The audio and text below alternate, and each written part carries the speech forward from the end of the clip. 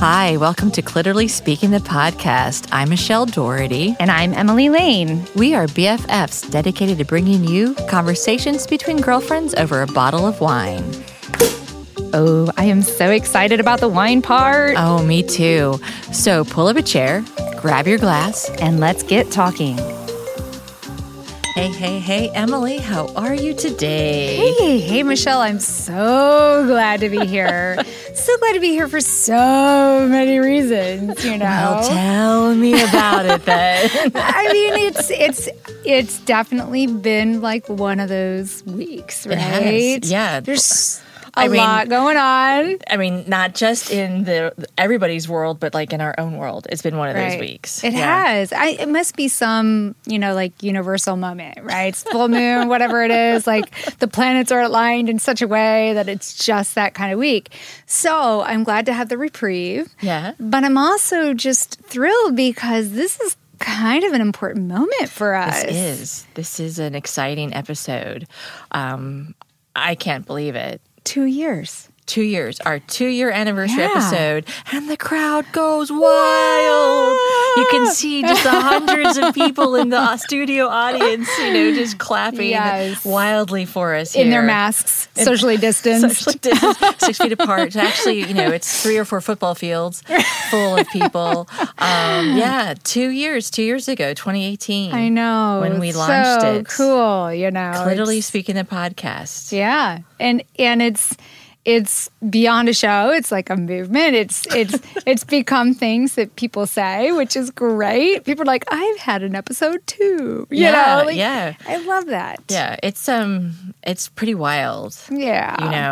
And we are coming up on 100 episodes. I know we've got a lot of bonus content out there too. So we are already in our library have 101 things. 101 opportunities for our listeners just in case you don't get enough of us. Listen to us. In case you have run out of everything on Netflix, there's still Clitorally Speaking, the podcast that you can listen to. That's right. I know. Yeah. And how the world has changed, but not really.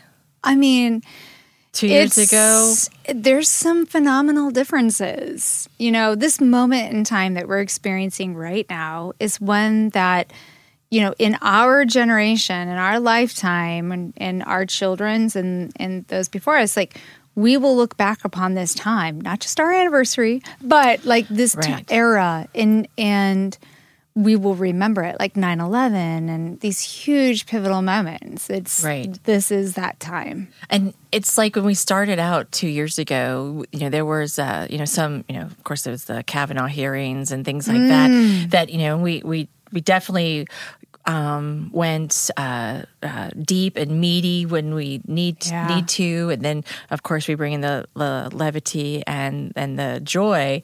But since March of this year, we've had to be. There's been more seriousness. Yeah, it was.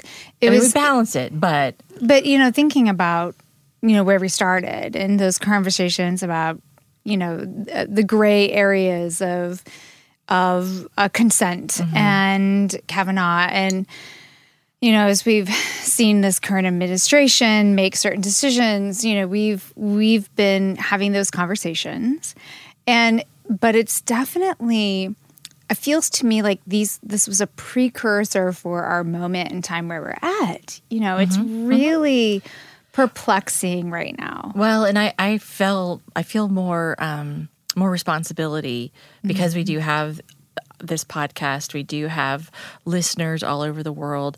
I feel a greater responsibility to be, we were always honest, but not to be cavalier about what's happening in our world. It's hard to be like, well, let's talk about like shampoos. I agree with you. Like a superficial kind of topic when there's so much people are going through. But I also want to balance it and with not being all doom and gloom and, can you believe it? Things like that. So, well, it's the organic conversation that we always try to employ, and it is, I appreciate what you said about, we have this community here, and I too agree that we have this responsibility to be truthful about how we're feeling and thinking, because I think a lot of times people are afraid to have these conversations around those they care about because they know they don't always align with one another. And so rather than creating conflict, we just put on pleasantries. But we are in such an important moment of time that let's have wine and have the conversation. Right. Yeah. Well, I think last week's episode brought that up, that there are some people who have the privilege of not having the conversations because things like that don't affect them so much. But and others have to have the conversations because, they're family members or they're personally affected by it. So I know you and I don't shy away from those conversations, and we want to continue to be that voice or that go-to or that safe haven for our listeners and our clitorati all around the world, because we are all in this together. And if we don't acknowledge the struggles and the challenges before us, how alone are our listeners going to feel if they feel like they're the only ones that are out there doing that or having to fight it? So, like we've our name is so tongue in cheek, clitorally speaking, that some people think it's just it's a sex talk show, or it's all about sex, really, and which we like to talk about that too. Right. We have fun talking about it, but it, as the clitoris has 8,000 nerves and is so do vital. Our conversations, right? Yeah. We don't want to we don't want to define ourselves and our listeners by the button that we know that we are way beyond what society thinks is a woman. Well, think about one of the earlier lessons we learned with Dr. Becky Lynn about the clitoris and how, it is way more expansive than the little button. It goes way deep within the body, which I think is a really great analogy for what we want to do with our conversations. There are all these little hot points, right? But really we want to address topics and conversations that really hit us deep within. That bring, a little massage here, a little massage there. We can get to a little pleasure here, a little pleasure there. Right. Just to the point of pain. I'm pretty sure there's been some episodes where like, really? It's gone on an hour and 40 minutes, and that might be the painful point past the no return. But it's exciting times. And before we go any further, let's talk about our beverage. Yeah. So since it's our anniversary birthday party, I thought bubbles are in order. Bubbles are in order. Right? And so I went for something that is domestic, something out of Napa, especially, considering Napa is suffering right now. Yeah. I want to give a little love out there. So Schramsberg is this wonderful Methode de Champenois house out there that I love. And, maybe someday our podcast can be a part of their library club, because that would be amazing. Well, put it out there. Universe. Yeah. So they have a delightful tasting experience. You go into their caves that are candle lit. They still hand riddle all their champagne. It's not champagne, it's Methode de Champenois. But they literally learned that technique from, I believe, the Veuve Clicquot. Wow. It's they really are doing an old French style technique. And the end product is very... it's very true to champagne style. So it is one of my favorite bubbles. This is a $30 bottle. It is because it's our birthday. It's our birthday, so we can splurge. And, in this $30 bottle, you got tiny little sweet bubbles. Sweet, not sweet tasting, just they're darling, and it's 93. This particular bottle says it's a 93 pointer, so it does pretty well for $30, I would say. This is the Brut. You can get the Mirabelle, I believe, in a Brut Rosé also. This is just the Blanc. I always love this. It's despite the kind of sweeter aromatics on the nose, because you get that kind of toasty, some of that yeasty breadiness on the nose. that doesn't come through on the palate. not at It's all. much drier. You get some of that like lime, kind of citrus notes on it that really make it seem fresh and bright. But it smells voluminous on your nose. And it tickles your tongue with all those little bubbles. It does. It dances on your tongue. It does. It's wonderful. What do you think? I think it's delightful. I've already drank half the glass before me. Before we started recording, we were like, Sam, press record before Michelle's finished it all. I think it's lovely, and you're absolutely right in everything that you've described it. Bear with me, Emily. Okay, what are we wearing today? It's a pair. It's in honor of our anniversary episode, our party. It is a bra and panty set that sparkles. Like, it could be sparklers, like 4th of July sparklers, God, but they're I not love really that. sparklers, but it's like... Can it sparkle? Like, can it actually sparkle and sizzle? I love that idea. It can if you want to. But yeah, that's, just sort of like, it doesn't need anything else. You don't need to wear anything else when you have that on with your sparkling,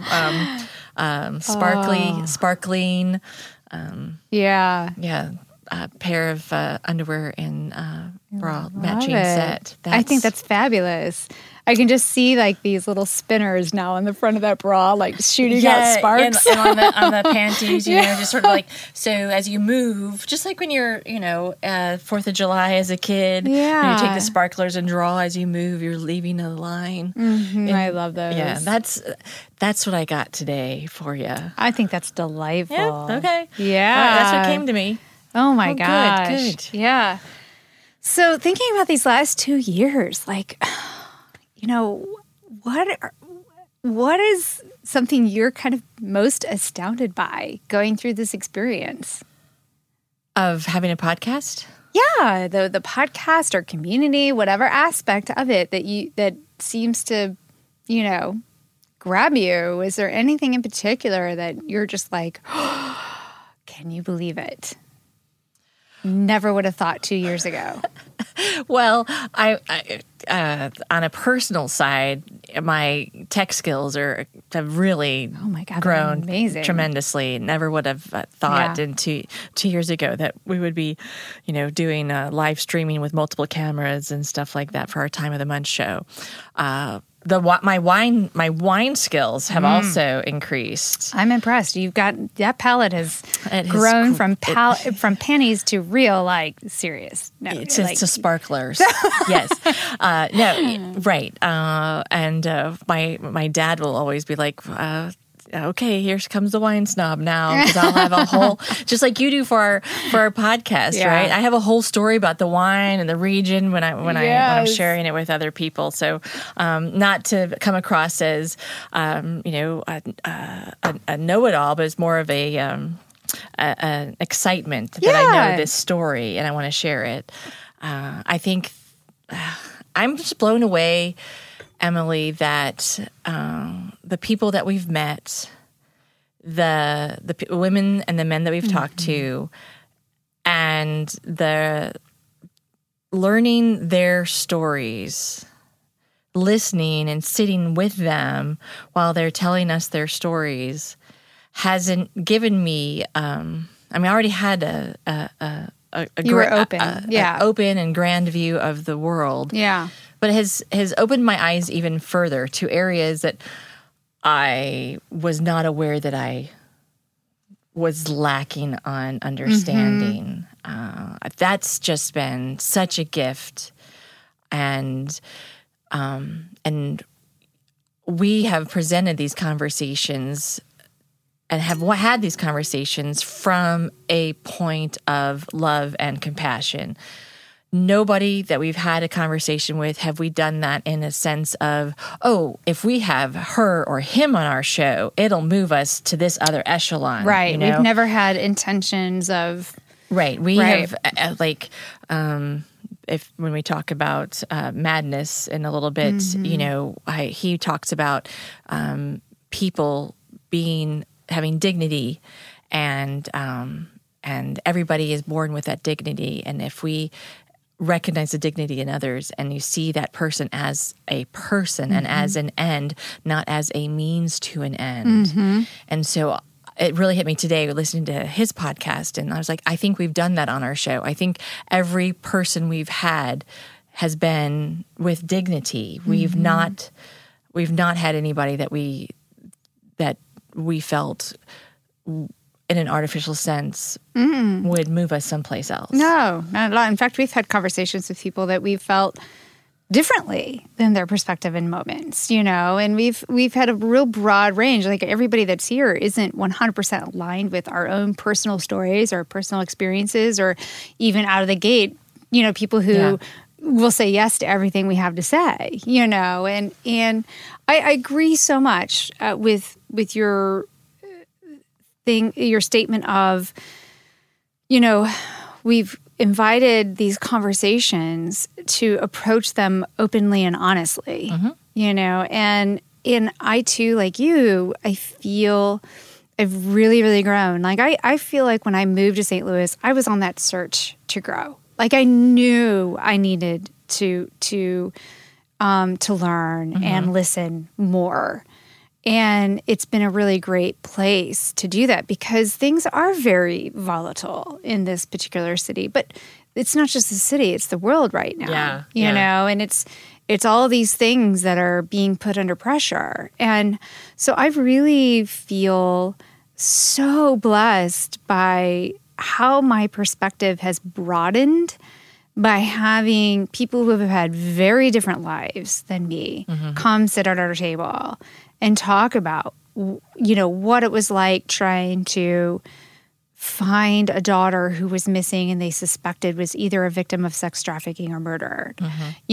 To talk about, women who were really taking on their own, sexual power and not being ashamed to be who they are and live how they want to. And I've found so much strength in these conversations. And that has been the thing that has, to me, one of the most powerful and rewarding things about this journey. And then just to follow into that, the generosity of every guest to tell us their stories, to open up and share. I can't remember who it was, but she said that she was like, I didn't expect to come here and tell you that story today, or I've never shared this with somebody before. And, and then she goes on to tell us, about, leaving home at 13, I think that's that generosity and authenticity and vulnerability of our guests and what they've given to us in that manner. Don't you think that is so? It's just needed, right? It's always needed, period. But right now, I feel it is such a pivotal time. I agree, but I think, but why? Why has it taken until now, or is it going to really be different?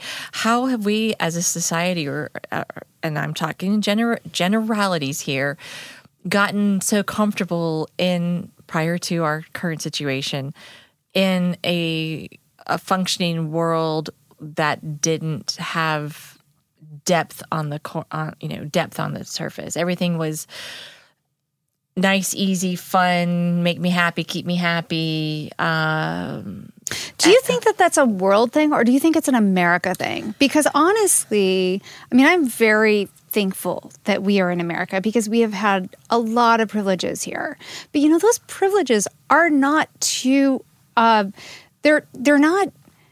They haven't been around forever. We've talked a lot about the suffragist movement and, our and civil rights and all of these things that are not actually all too, they're not too old in this country. So, and I think, if you look around the globe, there are a lot of countries right now that don't have the same kind of opportunities that we do here. So I'm curious about this concept of, when we're throwing the world in at it, is it the world that is starting to suffer by not acknowledging these privileges, or is it an America problem, or is it a first world issue? Well, I would have to say, I definitely first world. Mm-hmm. I think definitely in the world of luxury, regardless of where you are, you have a different level of connections. Mm-hmm. Obviously, I can speak from experience there, obviously. But right. I think that in my experience, the United States of America has exported an idea of what an American life is. Mm-hmm. And, 2.5 kids, a house in the suburbs, white picket fence, cat. A dog, cat, minivan, and truck. And we have... And a sports car for those who are really killing it. Yeah. Yeah. Not to mention the debt that it takes to go into that. Right. But, this American dream, they've exported this American dream. And we have fallen for that too, those of us that live here. And we have, through the disruption, and I've said this before, if the one good thing comes out of the current administration leaders' time in the White House is that our institutions, the cracks are showing, and that they need to be fixed. But we've fallen for that idea of the American dream or the idea of American exceptionalism. That could never happen here because we're so great. Mm-hmm. We could never have put people in concentration camps because we're so great. Oh my God. But we do. We do. And we did, right? Yeah. In World War II, we had the Japanese internment camps. We have children at the border right now. Yeah. And we're not marching and stomping our feet and going down there and demanding anything different, which blows my mind every day. Yeah. We're not ashamed. We're not. That. Collectively. There's individuals who are outraged by it, right? Right. That rage doesn't solve the problem. Right. Right? Right. Because what's going to solve the problem is empathy. And yes, empathy, and we knowing that we have to be better, and the way we are better is we work together, and we look at each other as human beings with dignity. Yeah, as opposed to a person who came over here, and now isn't allowed to be here, and so we'll just take your child away from you. Yeah. And now they're gone. And they're just gone. It's astounding to me when you think about, so think 23andMe and all these programs that show you your genetic history and all the commercials, right? All these people I'm so excited to learn. I always thought I was Irish, but guess what? I'm German. Or, all these stories of people discovering their past. And we're all so hungry to feel that connection to our roots. And it's so interesting because many of the families, when they moved here, felt compelled to disconnect from those roots so that they could integrate easier. And in a lot of times it was a legal thing. You couldn't speak anything but English, or, there was actual ramifications to not integrating, more cleanly. So it's just interesting to me that inside, we long for that connection to our past. There's been all these measures that have prevented that up until now. And we are so quick to, when we finally learn about our roots, be really excited and embrace it. But we're quick to judge others who are new into this country. We might be 1 or 2 or 3 generations deep. I'm 2. No, or my dad's father's from Ireland, and he came over to Canada in 1923. Mm-hmm. So then my dad was born in Canada. and was adopted. So you're first generation. He came to the States in 1948. You're first generation on your dad's side. Yeah, but on Right? my mom's side, they came over on the Mayflower. Yeah, so that's something that to me is just really, it's so hypocritical when you think about, those who are, keep those borders tight. Well, would you be here if they were so tight? No, I wouldn't be here. I wouldn't be here. Right. But I think we we idealize the immigrants before, the European immigrants, right? We idealize that. We don't idealize the Latin American or the Hispanic immigrants. We do not idealize, people from Africa. Whether immigrants or those that were enslaved. We feel like the right immigrant is the white immigrant. That's been definitely the flavor of the current administration. Do you think? I'm curious about that a little bit. I agree with what you're saying. Yeah, but I wonder if it's just time too. If 30 years from now, will it be the same? Because more of the the Latin American community will be. Demographically, it will not be the same as it is today. Right. The demographics are clear that there will be more of an equal versus majority white. And that is what's scary to those who have the power, right? And that system has served them well, and it's true. They don't want that system to change, which we are at that crossroads where we need to demand a different system, and I think about how the countries, Europe. Even in Latin America or South America, the number of times they've gone through upheaval and change in governments and things like that. Are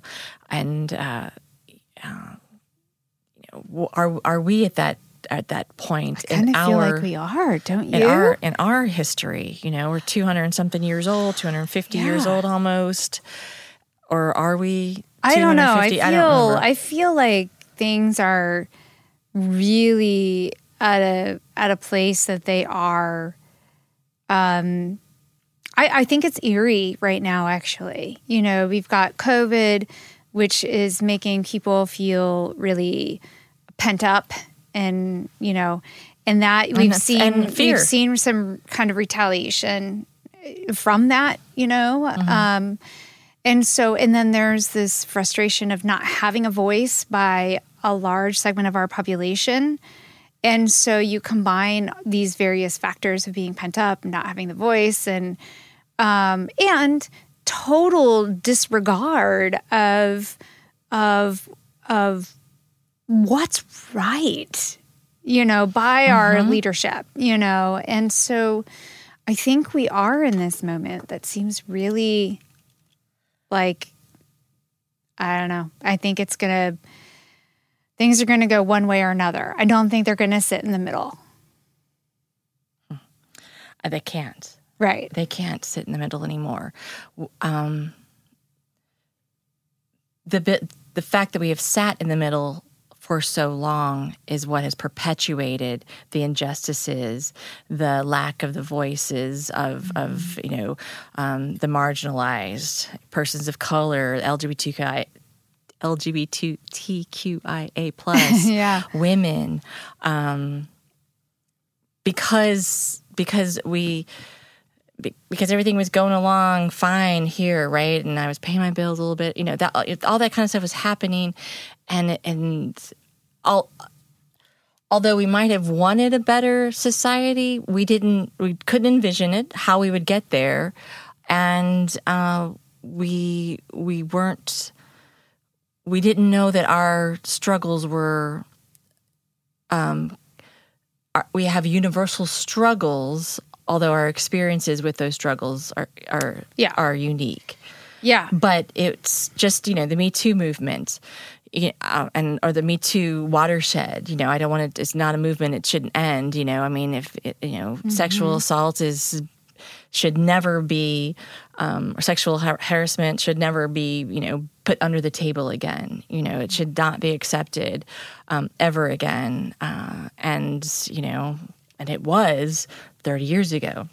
It was 10 years ago. 10 years ago. Yeah. Yeah, absolutely. So we as a society, and even in my life, right, driving along in that middle of the road, not knowing, wishing things could be easier, wishing that I, didn't have to pay out the, ask to, fight cancer 6 years ago, even with insurance, and knowing in other countries that, they have different systems, and why don't we use those systems? Why don't we do those things? So I really feel, and I said this last week, we have some great young people in their 20s, 30s, teens, late teens that are coming up and can help push our country towards a more just nation. I mean, if the founding fathers, I notice I said fathers, were correct, and then there wouldn't be any amendments to the Constitution. Right. It's a living, breathing document, and so things change. Yeah. And we should change and evolve with it. But I feel that we have a chance, and well, you know what a chance seems like. If we don't take it, we'll miss it. No, I think that's the wrong word. It's just a pivotal moment in time. It's a pivotal time for us to keep talking, keep demanding, demand better of yourself, demand better of your neighbor, demand better of your mayor, demand better of your alderperson, demand better of, your... start local, right? Demand better of your governor. Because, it is... And I didn't realize we were going to turn into, the news talk radio today. But, it's for the people, of the people, by the people. Yeah. Yeah. It's not for the rich on the backs of the... It has turned out to be that way, but it wasn't written to be on the backs of the poor. No, that was never the original intention. And, when you were talking about, going through cancer and having health insurance and all these things, it made me think of the Universal Declaration of Human Rights. Yes, right? Yes. And, this is something that Eleanor Roosevelt and the United Nations, back in, when was this? Drafted. And it was, one of what they saw around the world, one of the basic essential human rights is health care. Mm-hmm. And as you really look at that, it's like, there's 30 basic human rights. When you look at it, so many of those are not being honored in the United States today. Right. Yeah. Nor are they being fostered by the United States elsewhere. Of course they're not. So it's I don't think that most people, if you were to read that declaration, most people would go, people deserve to be healthy. People deserve education. People deserve, the freedom of speech. Freedom of speech and to be able to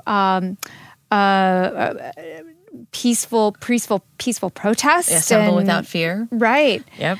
But all of these things are really so many of them are being challenged right now. It's really fascinating. Well, because the cracks in the system, right? Mm-hmm. And God forbid that those who have benefited from that system realize that the pie is immense and they can share more of the pie and they're still okay. Right. I think about that idea about the system, and I've mentioned this to you before. What makes a woman? Why is it easy sometimes for a woman to sell out, betray other women? Fear. It's not easy. I think it's fear-based. Who wants another person to fail? Like, inherently, does somebody really want someone to fail? Or, think about the, the women who vote against their best interest, right? Or, or who, I don't think they understand what those interests are. Can they? If they're voting against it, do they really understand? Well, I don't know. That's, my concern is that it might be two sides, right? They might not understand it, or they understand it but think that they're willing to compromise, or for their own benefit. It's whatever the system is serving them. Yeah, Yeah. And so they're not thinking about the other people. They don't think it matters. They don't think that those lives matter. Those other women matter. I'm trying to go back in time because, as we know, I had a different philosophy pre-meeting me. Pre St. Louis, I've really evolved, thankfully, because I lived in a very protected little bubble, and so. I remember, I think I've always been a person with empathy. But, I haven't had a life on the easy street either. Right. Right. So I think that was a hard thing for me to grasp when I was in this protected bubble of, this is former me, realize. Right. But I'm like, well, I've worked hard. I've paid my bills. I think that because, like you said, kind of earlier in this conversation, we come with our own understanding that's informed by our own lives. Mm-hmm.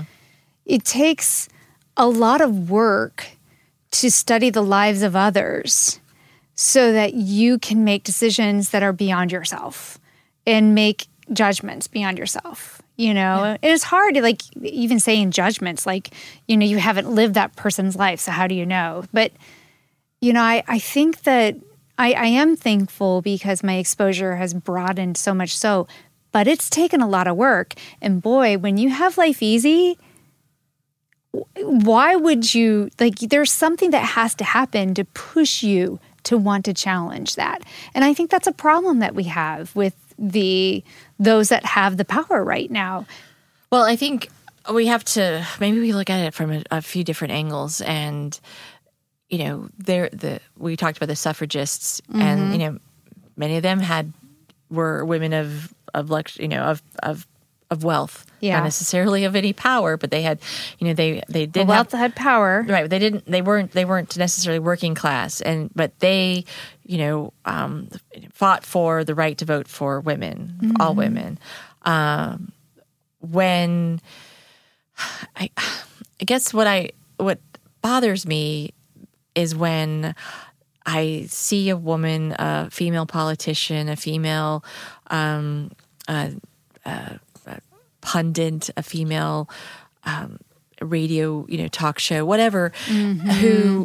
who actively promote policies that hurt other women. Yeah, that is astonishing. And that they do that sanctimoniously, and as if they have the right to decide what should happen in another woman's life, because those decisions that they're making are not affecting them and their bubble, right? And it might have been on the Madness podcast by Steven Reisner, or another thing I read today was when the rich are making decisions for the poor. Oh, right. Oh my God. It isn't to the benefit of the poor. Right. It is always to the benefit of the rich. Yeah, and there is this like really disgusting idea that poor people can't make good decisions for poor people. Like, right. When you look at that philosophy through that scope, like why wouldn't we have viewpoints from all races, all economic backgrounds, all educational backgrounds, because that's what America is. Yeah. It's a melting pot of all of it. So why can't we have an infusion of ideas from all those parties? I think it's very wrong to assume that somebody who's always had the best schools and every pair of shoes they've ever needed to wear in their life given to them versus somebody who comes from a family where the mother worked 3 jobs and the father worked 3 jobs and they went to public schools. And, those are very different viewpoints and realities. Well, and I think it's because they don't actually want to hear from the people who are struggling. They don't want to hear. Well, I think there's this idea that poor people are bad. That is immoral. That they've made bad moral decisions. Right. So they're lazy or not working hard enough. So we've made the accumulation of wealth into a character trait. Right. I'm a good person because I have a lot of money. And we do the same thing with health and health care. Yeah. Well, you got cancer. Tough. Yeah. Maybe you shouldn't have. Maybe it's your life decisions. Yeah, we got you there. You did that to yourself, I mean, I know that it touches 1 in 4 people, but, hey, right. I'll be the one that it doesn't touch because you know what? I'm a good person. Right. I'm okay. And that's what, like, COVID is showing. Right. COVID doesn't discriminate. No. It's if it gets you, hopefully you can have a mild case and survive it. And you don't end up, perishing like 209,000 people have done so far. I mean, we every couple of weeks, you and I are having a download. Like we know more people. Like I know people, many people, young people. I know a young person, 19, who has unfortunately not made it through this. And every week, friends of mine who have been careful. Yeah. And well, I mean, just in the last 7 days when Trump was, tested positive, and he was taken off to the hospital, right? And we're going to pay for that. Yeah, we're paying for that. He's not going to get a bill for his COVID treatment, right? So he gets the benefit of socialized medicine. Right. Right. Universal health care. So, we're going to pay for that. And, you think about all of the people who maybe didn't go to the doctor because they were afraid of the bill, were waiting for the results of their test, but they perished before they found out the results. Or the hospitals that, are full. Yeah. And then we have the commander in chief being medevaced because he needs a little oxygen. Mm-hmm. There's 2 Americas, and it doesn't need to be that. Mm-hmm. And we've operated on 2 Americas for a while. I mean, this isn't just new because, Trump is. Yeah. There's a growing chasm for sure. Yes. And has been. Yes. Yeah. But, there's so much out there you can educate yourself on and read and listen to, and so that you can make, even in addition to Clitorally Speaking, the podcast, right. That you can make even better decisions for yourself. Yeah. Listeners. I mean, I know I kind of want to talk about. Yeah, we need to. We want to talk about the Madness podcast. Yeah, I think, I was like, do we want to take a little break and make sure we have full glasses? Yeah, and then we should talk about that a little madness bit. And yeah, get through the rest of it. Okay, let's take a real quick break. Okay. All right.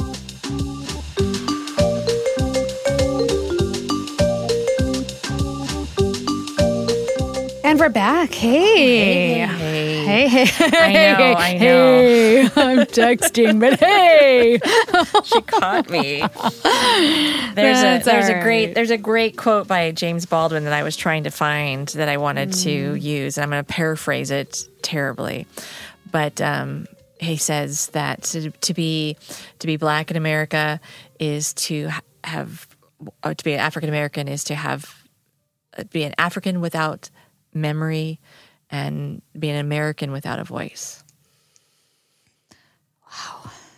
And he said it way better than how I paraphrased it. Of course. But that's just really striking, Yeah.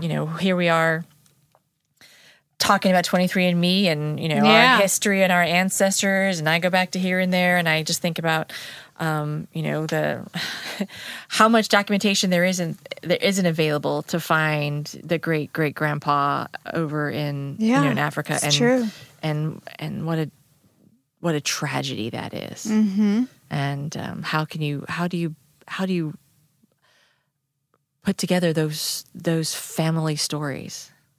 And and we ripped children from their mothers in the United States during the slavery times. And we're doing it now. And we're doing it right now, and we are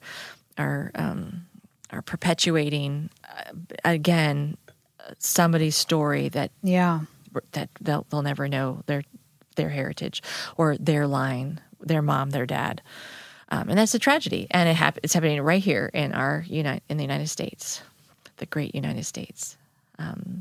And I think the way the United States has behaved in the last 4 years, the rest of the world right now looks upon us with pity, and probably a little bit of Thank God that's not us. Thank God that's not us. And well, it's nice to see the United States fall apart, because we have had this idea that we're perfect. The greatest, what do they say? The leader of the greatest nation, or, we're the leader of the free world. I mean, such arrogance. But that's our own verbiage. That's not what the rest of the world, the world isn't looking at the United States going, oh, this is the leader of the free world. Right. That's our own propaganda. That's our arrogance. Yeah. Yeah. So we've had to, hopefully we've come down and come down a notch. I don't know. I don't think so. I think one of the things that I'm learning every year that goes by on my side, unfortunately, I feel that as a species, we're not as evolved as I would like to think we are. Oh. And in fact, it's far worse than I thought. It's really depressing. It is so depressing when you think about it. So, I was listening to Madness, the podcast by Steven Reisner today. So good. And before we get back to him, we're sent me down like another little path. And I was reading a lot about Mary Wollstonecraft, the mother of Mary Wollstonecraft Shelley, who wrote Frankenstein. But the mother, she was like the early feminist. And she wrote a book about, where is it? It's about, she wrote a vindication on the rights of women. Oh, yes. Of women. Back in 1792. Right. 1792. I've read that. Yeah. We're still trying to get those same equality, the same education, the same chances and opportunities for women today. 300 years later, 310, almost 320 years later. And yet, even though we've gotten certain rights, there are those actively pursuing, they're, pulling those back. It's just astounding. Right. It's taken how many years, right? I mean, and she was writing back then about, women should have access to education. She was very angry at the I'm going to say the Constitution of the new French Republic after the French Revolution, because it said it was equal rights for all, but they were excluding women. Because they were a part of all, right? Right. How do you define all? Oh, well, only white men. Only French men, things like that. Right. And so she was really, ahead of her apparently way ahead of her time, because we're still struggling for those types of equal access and equal opportunity. And it's almost like women we have carried such burdens, and I'm talking collectively across generations. And Mary Wollstonecraft had an affair with an American man that she had a daughter with first before her second daughter, Mary Shelley. And the American man, no surprise, he made all kinds of promises, and he left. Didn't deliver. Yeah, they met in Paris, and then he went, I think he went to back to England, and he had to do some stuff, and, he was going to come back for her. So she followed him to England, and he'd already taken up with somebody else. No surprise. Right. No surprise. And she was like, devastated. And she's a whore because she's had a child out of wedlock. Exactly. Right? But she still, raised that child, and then she still did some work for this American man because she was hopeful that maybe, the story is just, heartbreaking, and also common, still common today, right? So you have, and that was, women didn't have children out of wedlock and keep them, right? And then she went to Norway and came back or whatever. Then she met Mr. Gibbons, had her second daughter, and died of a few days after childbirth, Mary Shelley.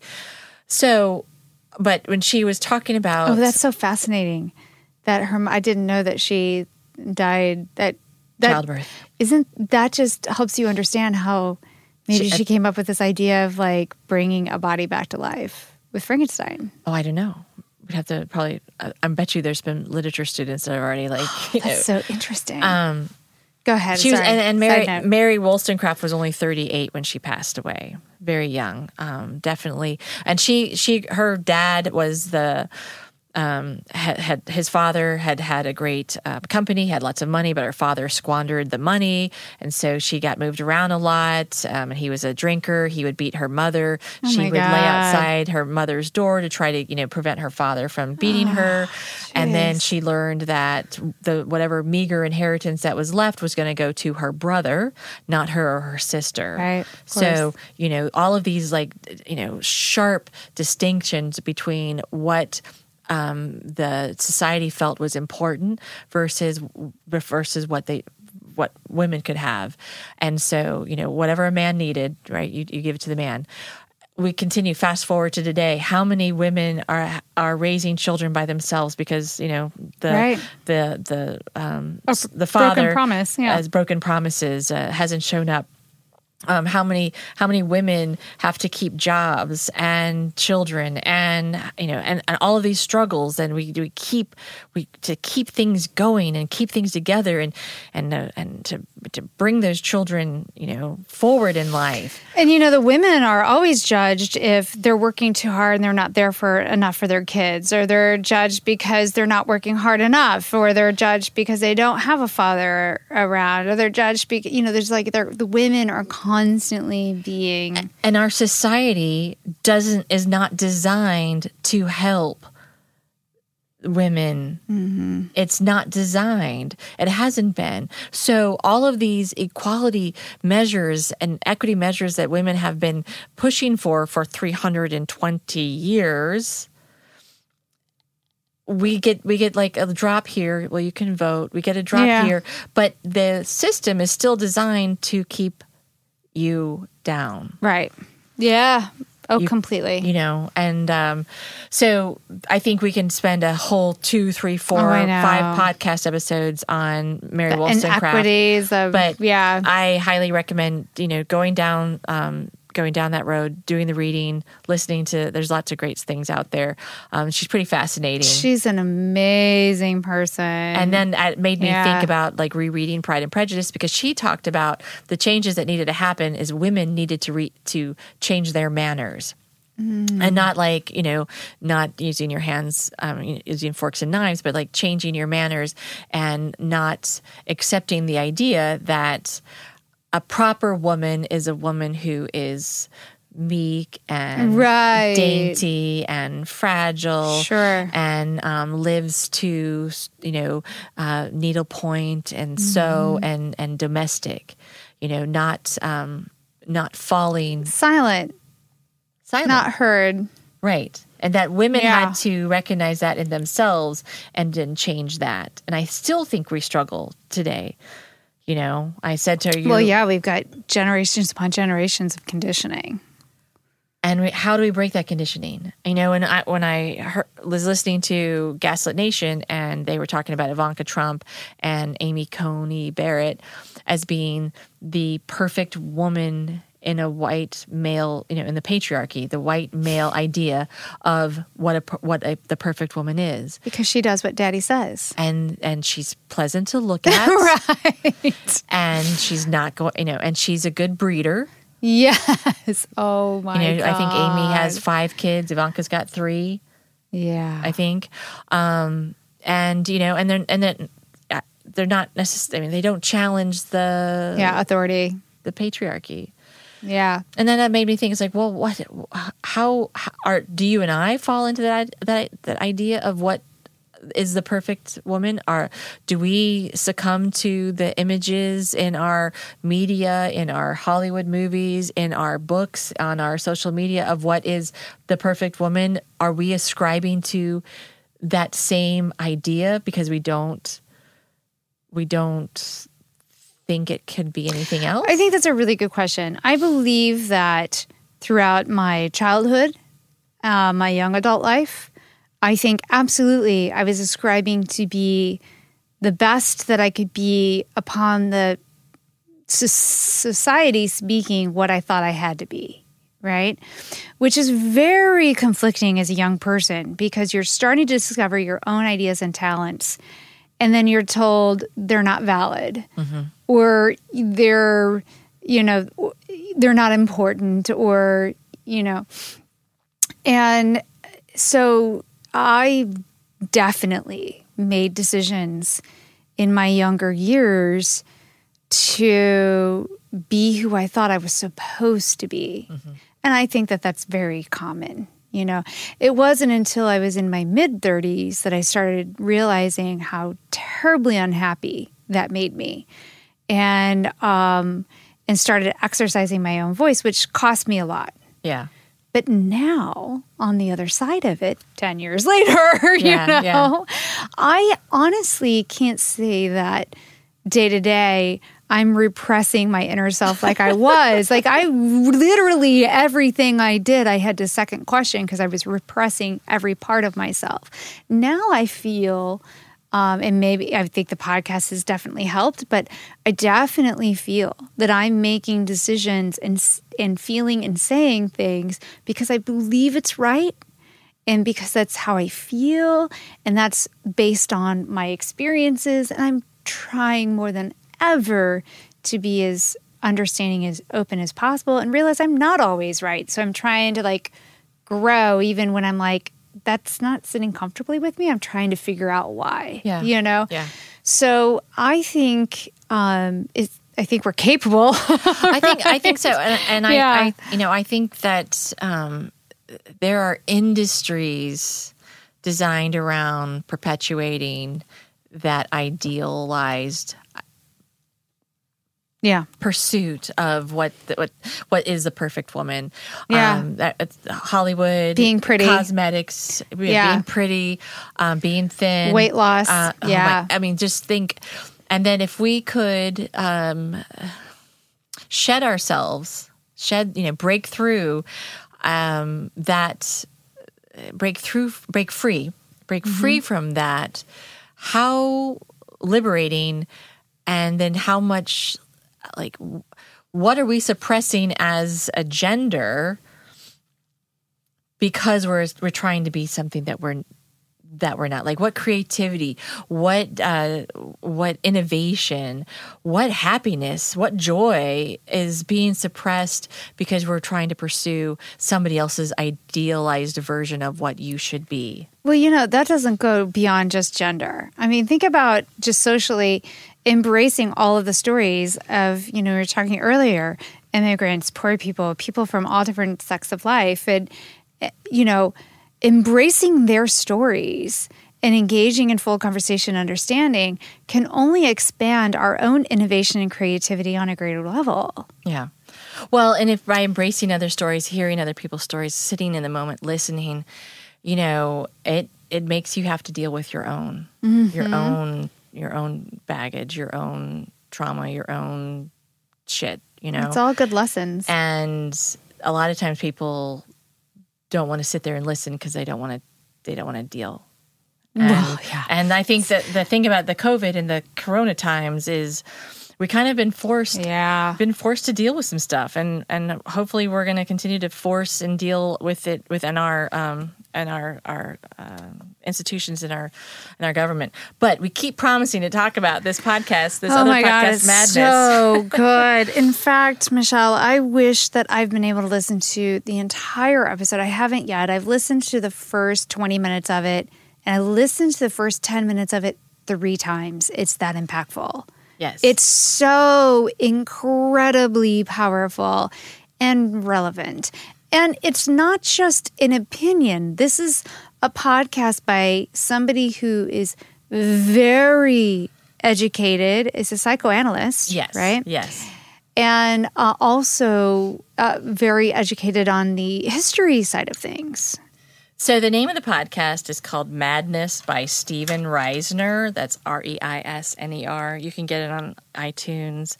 And it's where capitalism and psychology collide.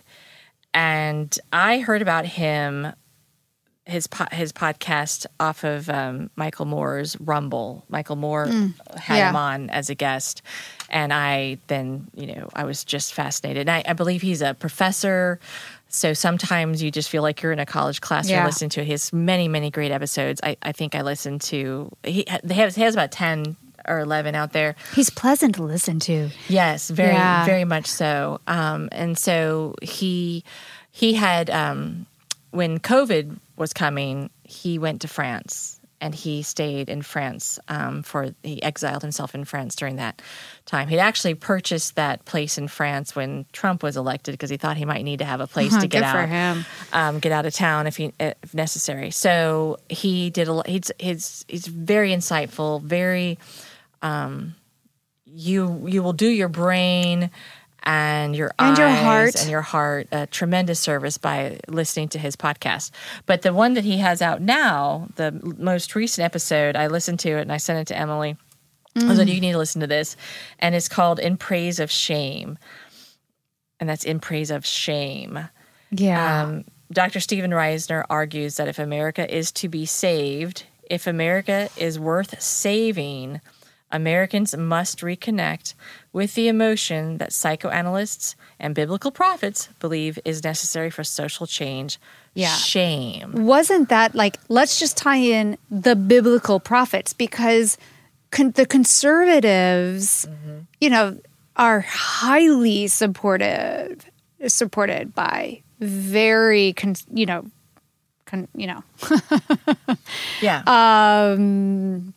highly religious. Yeah. Right. Well, I mean, they're using organizations. They're using the religion for suppression. So to think about the fact that, when you start diving into some of the arguments he makes, we've got such a strong bend of, the church supporting Trump, but yet some very fundamental things are really at odds with one another. Opposite ends. Yeah. Totally. Yeah. I loved how he started the episode out by really talking about suffering, and how, suffering, he's like, when you really look at the word suffer and epistemology and what it means to suffer, he's like, Americans don't suffer. No, and I think that, suffering means... we're afraid to suffer. Right. It means to endure, to bear, to tolerate, right? That is the real word of suffering. Yeah. And, the fact that Americans there's a lack of tolerance. And in fact, it just equates to rage on all sides. Right. All sides. Everybody's up in anger right now. Well, I think he said that instead of suffering, Americans will go into debt. So that there isn't a suffering. Right? You think about, okay, well, I really, really like that pair of shoes, but I'm not going to get paid until next week. But they might not be there. I don't know if I can really wait a week because I'll just put it on my credit card. I'll just go into debt for that. And that's a very small. It's putting the head under the rug, is what it is. It's like, I don't want to be uncomfortable. I don't want to be uncomfortable. Right. And I want to look like I'm very comfortable. Well, yeah, but it's the whole thing about I don't want to be uncomfortable. I don't want to be uncomfortable in my home, in my workplace, in my neighborhood, in my society. And the things that make me uncomfortable, I'm either going to ignore them, put my head on the rug, or I'm going to hate it. So the folks out there doing, and the peaceful protests make some people uncomfortable. Mm-hmm. And they don't like the fact that the people are protesting because it makes them uncomfortable because they don't want to face up to anything. They don't want to be challenged in their own ideas. Right. And I think the fact that Americans, and there's always somebody who's willing to, sell you something or give you something, or there's a pill or that, so that you don't have to suffer. Emily, you shouldn't be suffering right now. Have a little more champagne. Yeah. Oh, Emily, you shouldn't be Well, I tell you, there's a lot of people that we're using our champaign right now. Oh, I know. I'm just giving an example. Here, take this pill. You don't need to be suffering like that. Yeah. It's just right. But to endure, to bear, to tolerate gives us empathy, right? Yeah. It helps us look at things through other lenses to make better decisions. And right now, the way that we're sitting, socially speaking, with our leadership, there's not tolerance. In fact, it's the exact opposite that's being flamed. Yeah. When the Proud Boys were called to stand back and stand by, that's saying something's coming, I'm going to need you. Right. Yeah, we're not going to tolerate the results of the election. Right. We're not going to believe it. We're not going to, And, I think that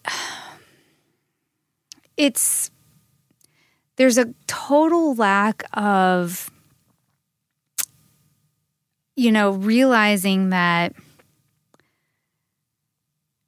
human rights are, I don't know, I just feel like the human rights issue has really been compromised through the years in an accelerating pace. And as Dr. Reisner explained so eloquently in his podcast, we've been fighting for human rights and civil rights, especially since World War II and the UN, Human Rights Commission, and then civil rights in 1965.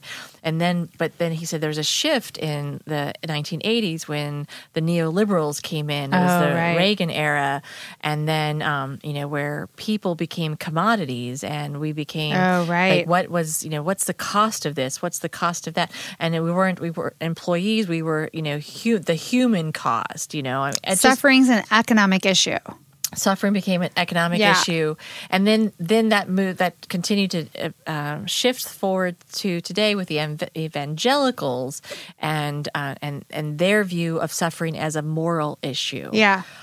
So we have, and it goes back to what I said about the we have looked at people as products, as things that can be replaced, instead of you're going to be the only Emily Lane that's ever here on this earth. I'm the only Michelle Doherty that does a Clear Speaking podcast that's on this earth. I'm unique, right? You're unique, but society would look at us as, well, what can they? What sort of produce? How can they produce?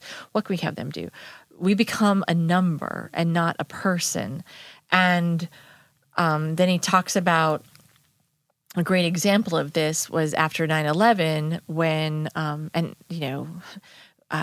there was a fund set up so people wouldn't be suing people, and instead of just giving the money that was needed to the survivors, they quantified how much your family would get based upon, if you're who died, mom, dad, whatever, whoever it was that died, what their occupation was, what their income was, what value, how much money they might have made, what value was there. So somebody who's a stockbroker, their family got a much higher amount of money than somebody who was the janitor. Oh man.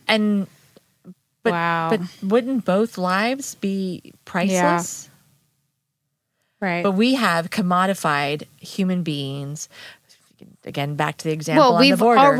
We did that upon the start of our country, bringing human beings to this country, stealing them from our land and making them work for us. Slavery is the foundation of which things... Right. Exactly. But it's continued, right? It's continued just in different ways. Exactly. Right. I mean, it's not physical, tangible chains. Yeah. But there's economic change. There's social chains. Mm-hmm. So I was blown away listening to this podcast episode, because it just lots of things were clear, and it just I thought to myself, absolutely, I have to look at people, whoever they are, not as the value that person can bring to me, but just the value that person exists. Right. And then when you start to recognize the humanity in other people, you can't stay quiet and let things happen. Oh, well, it's really too bad about those kids on the border, but maybe they shouldn't have come over here, Right. Like those kids had any choice, Oh, well, too bad the Secret Service guys stuck in the car with Trump. They knew what they were signing up for. Right. Yeah. Oh, I know. Oh, my God. Oh my gosh, yeah. And it just continues on, and he weaves through the podcast his own personal story with his family, and that both his parents are survivors of the Holocaust. Yeah, the Madness podcast. Yeah, the Madness. It podcast. is. He sets it up that way. You understand that he is an immigrant who came from a very a hardship story, layers of hardship. Yeah, and. Well, he was born in the United States. Both his parents came over after the war. Mm-hmm. But we just we have to be ashamed of how our government tear gassed peaceful protesters outside the White House so he could walk across the street and hold a Bible upside down and backwards. Yeah. We have to be ashamed that in Portland, Oregon, the militia that came through and the federal occupied, the occupying force and beating moms in their yellow shirts. We have to be ashamed of this type of behavior, and we have to be angry about it. You know? I think that's the thing he was talking about that I really sat with me was, all of this destruction. Social media, flipping through pictures, videos, distractions, movies, Netflix, the shoes you were talking about wanting to buy, the wine, all of that distraction is kind of intent to help us from feeling that pain, the pain of shame. And so, there's some value in that. Like, I remember on our Time of the Month episode, you're like, they needed a mother in that debate. Boys, go to your corner, Don't make me stop this. Don't make me stop this debate now. Right. I'm going to put you in timeout, Donald. Exactly. Just don't. Don't. Right. Yeah. And not wanting to feel that embarrassment, that shame of knowing they did something wrong. Right. Yeah. Well, he did it. He did it too. Right. But I think that's the value in shame. Now, I think that sometimes shame goes too far. Like, right. I mean, but having a leader in place that feels no shame I think is a real conflict for us because it's been evident that way for the last 3.5 years. Right. Nearly 4. I mean, he's had no shame the whole time. Yeah. I listened to Mary Trump's book about her uncle, and he has had no shame his whole growing up. So shame is an emotion that he is not familiar with. Right. But there are people around him that are familiar with shame. Yeah. There are senators that are familiar with shame who have ignored it and have allowed this to go on. Do you think it's one of those things that once you start letting it go, you become calloused and you're I don't know, maybe we should have Blunt or Holly on and ask them that question. Hey, you know what? You don't have any shame anymore. Once you went down that slippery slope, are you no longer... Does it not bother you anymore? Do you not have night sweats? Do you not get How is your drinking problem? How's your stomach? Do you have ulcers? I mean, do you get like a pit whenever you have to face somebody who is a constituent that, Can you look people in the eye? Yeah. Can you look anybody but that camera in the eye? Yeah, I guess we'll try to get them on. I'm sure they're going to, answer running for it right now, right? Answer our request right away. And we'll get the governor on, Yeah. I just think that shame is an important emotion as a society. Not wanting to do bad or harm to others. Because we have to recognize the humanity in other people. And I know that you had noted this as well. And Dr. Reisner says that rage can, and we're full of rage right now. Rage, all facets, can destroy things, but it can't restore. It cannot restore. Yeah. Just where the empathy comes in. Solutions. Creativity, understanding, conversations, art, songs. That's where the healing can begin. But we have to recognize that we're never going to go back to how it was in the before times. Yeah. And that before time can even be like before 2016. It's never going to go back to that. No. And if we are hoping that this magic election in less than 30 days will save everything for us, we can't be Pollyanna about that. No.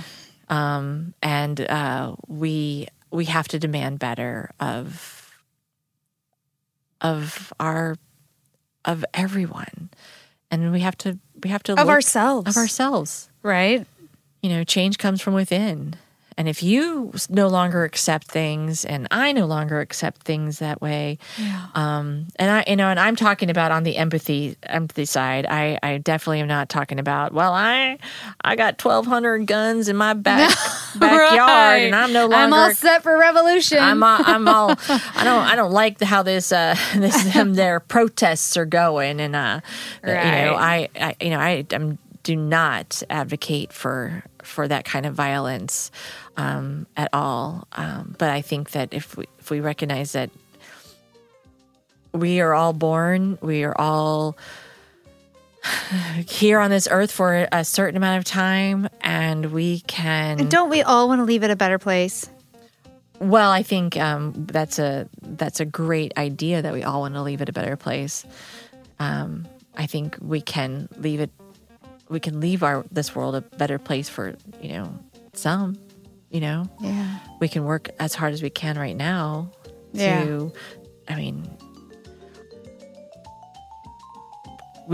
just have to do better. And I want to say thank you to all of our listeners for letting us come into your cars, into your kitchens, into your thoughts on your walks, maybe when you're at the gym and you're listening to us. I thank you for choosing to listen to us and let us go on all these long philosophical discussions. And my goodness, we love it when we hear from you. Like, we love hearing your thoughts.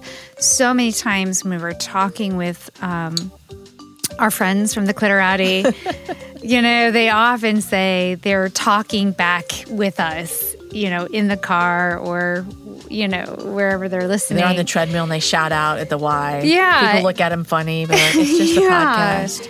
So, please, by all means, share them with us. We love it. And so you can email, you can, instant message us on all of our social medias, however you want to get in touch with us. We're very easy to be found. And please keep the conversation going. Absolutely.